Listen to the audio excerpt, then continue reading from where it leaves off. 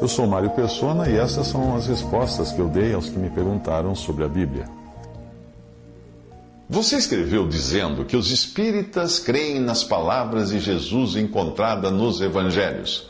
Palavras suas aí do seu e-mail. Será? Vamos fazer uma rápida verificação disso. Você, como bom espírita, que alega ser, disse que não acredita no Antigo Testamento, que começa justamente com os 5 livros escritos por Moisés, também conhecidos como Pentateuco. Agora veja o que Jesus disse em João 5,46.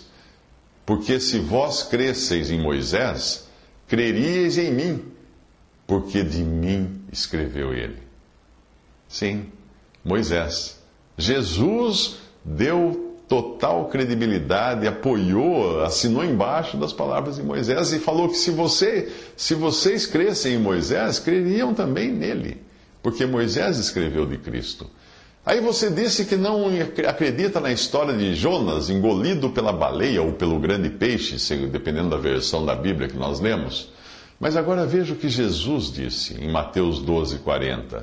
Pois como Jonas esteve 3 dias e 3 noites no ventre da baleia, assim estará o Filho do Homem 3 dias e 3 noites no seio da terra.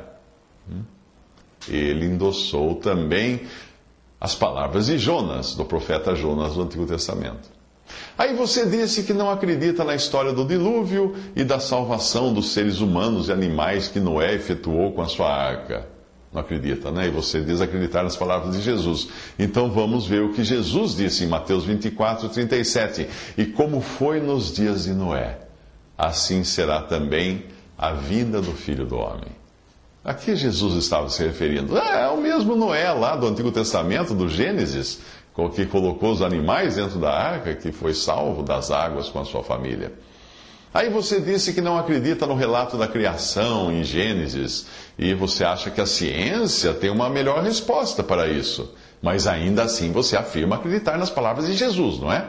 Pois é, vamos ver o que Jesus disse em João 5,46 e em Marcos 10,6. Porque se vós cresceis em Moisés, que é o autor do Gênesis, creríeis também em mim, ele falou. Porém, desde o princípio da criação, Deus os fez macho e fêmea. Jesus citando Moisés em Gênesis, dizendo de como foi criado o homem. Macho e fêmea, um homem e uma mulher. Aí você diz que não acredita que Adão e Eva tenham sido criados por Deus, como precursores da raça humana. E ainda assim você diz crer nas palavras de Jesus. E vamos ver o que Jesus diz em Mateus 19,4. Aquele que os fez no princípio, macho e fêmea os fez. Deus os fez macho e fêmea. Mas você diz que não acredita no Deus da Bíblia, por achar que Deus não pode irar-se. É? Então vamos ver o que Jesus diz, e você diz acreditar nas palavras dele, em João 3,36. Aquele que crê no Filho tem a vida eterna. Mas aquele que não crê no Filho não verá a vida, mas a ira de Deus sobre ele permanece. De que ira então Jesus está falando? Se não for da ira de Deus que permanece sobre aquele que rejeita o Filho de Deus. Mas aí você disse que não acredita que Deus, sendo Deus, se arrependeria de alguma das suas decisões. Porém, o que Jesus diz em João 3,10... Deus se arrependeu do mal que tinha anunciado que lhes faria aos ninivitas e não fez. Melhor dizendo, ele repete Jonas. Os homens de Nínive, agora Jesus dizendo, se levantarão no juízo com essa geração e a condenarão, pois eles se converteram com a pregação de Jonas. E eis aqui está quem é maior do que Jonas. Jesus diz isso em Lucas 11:32.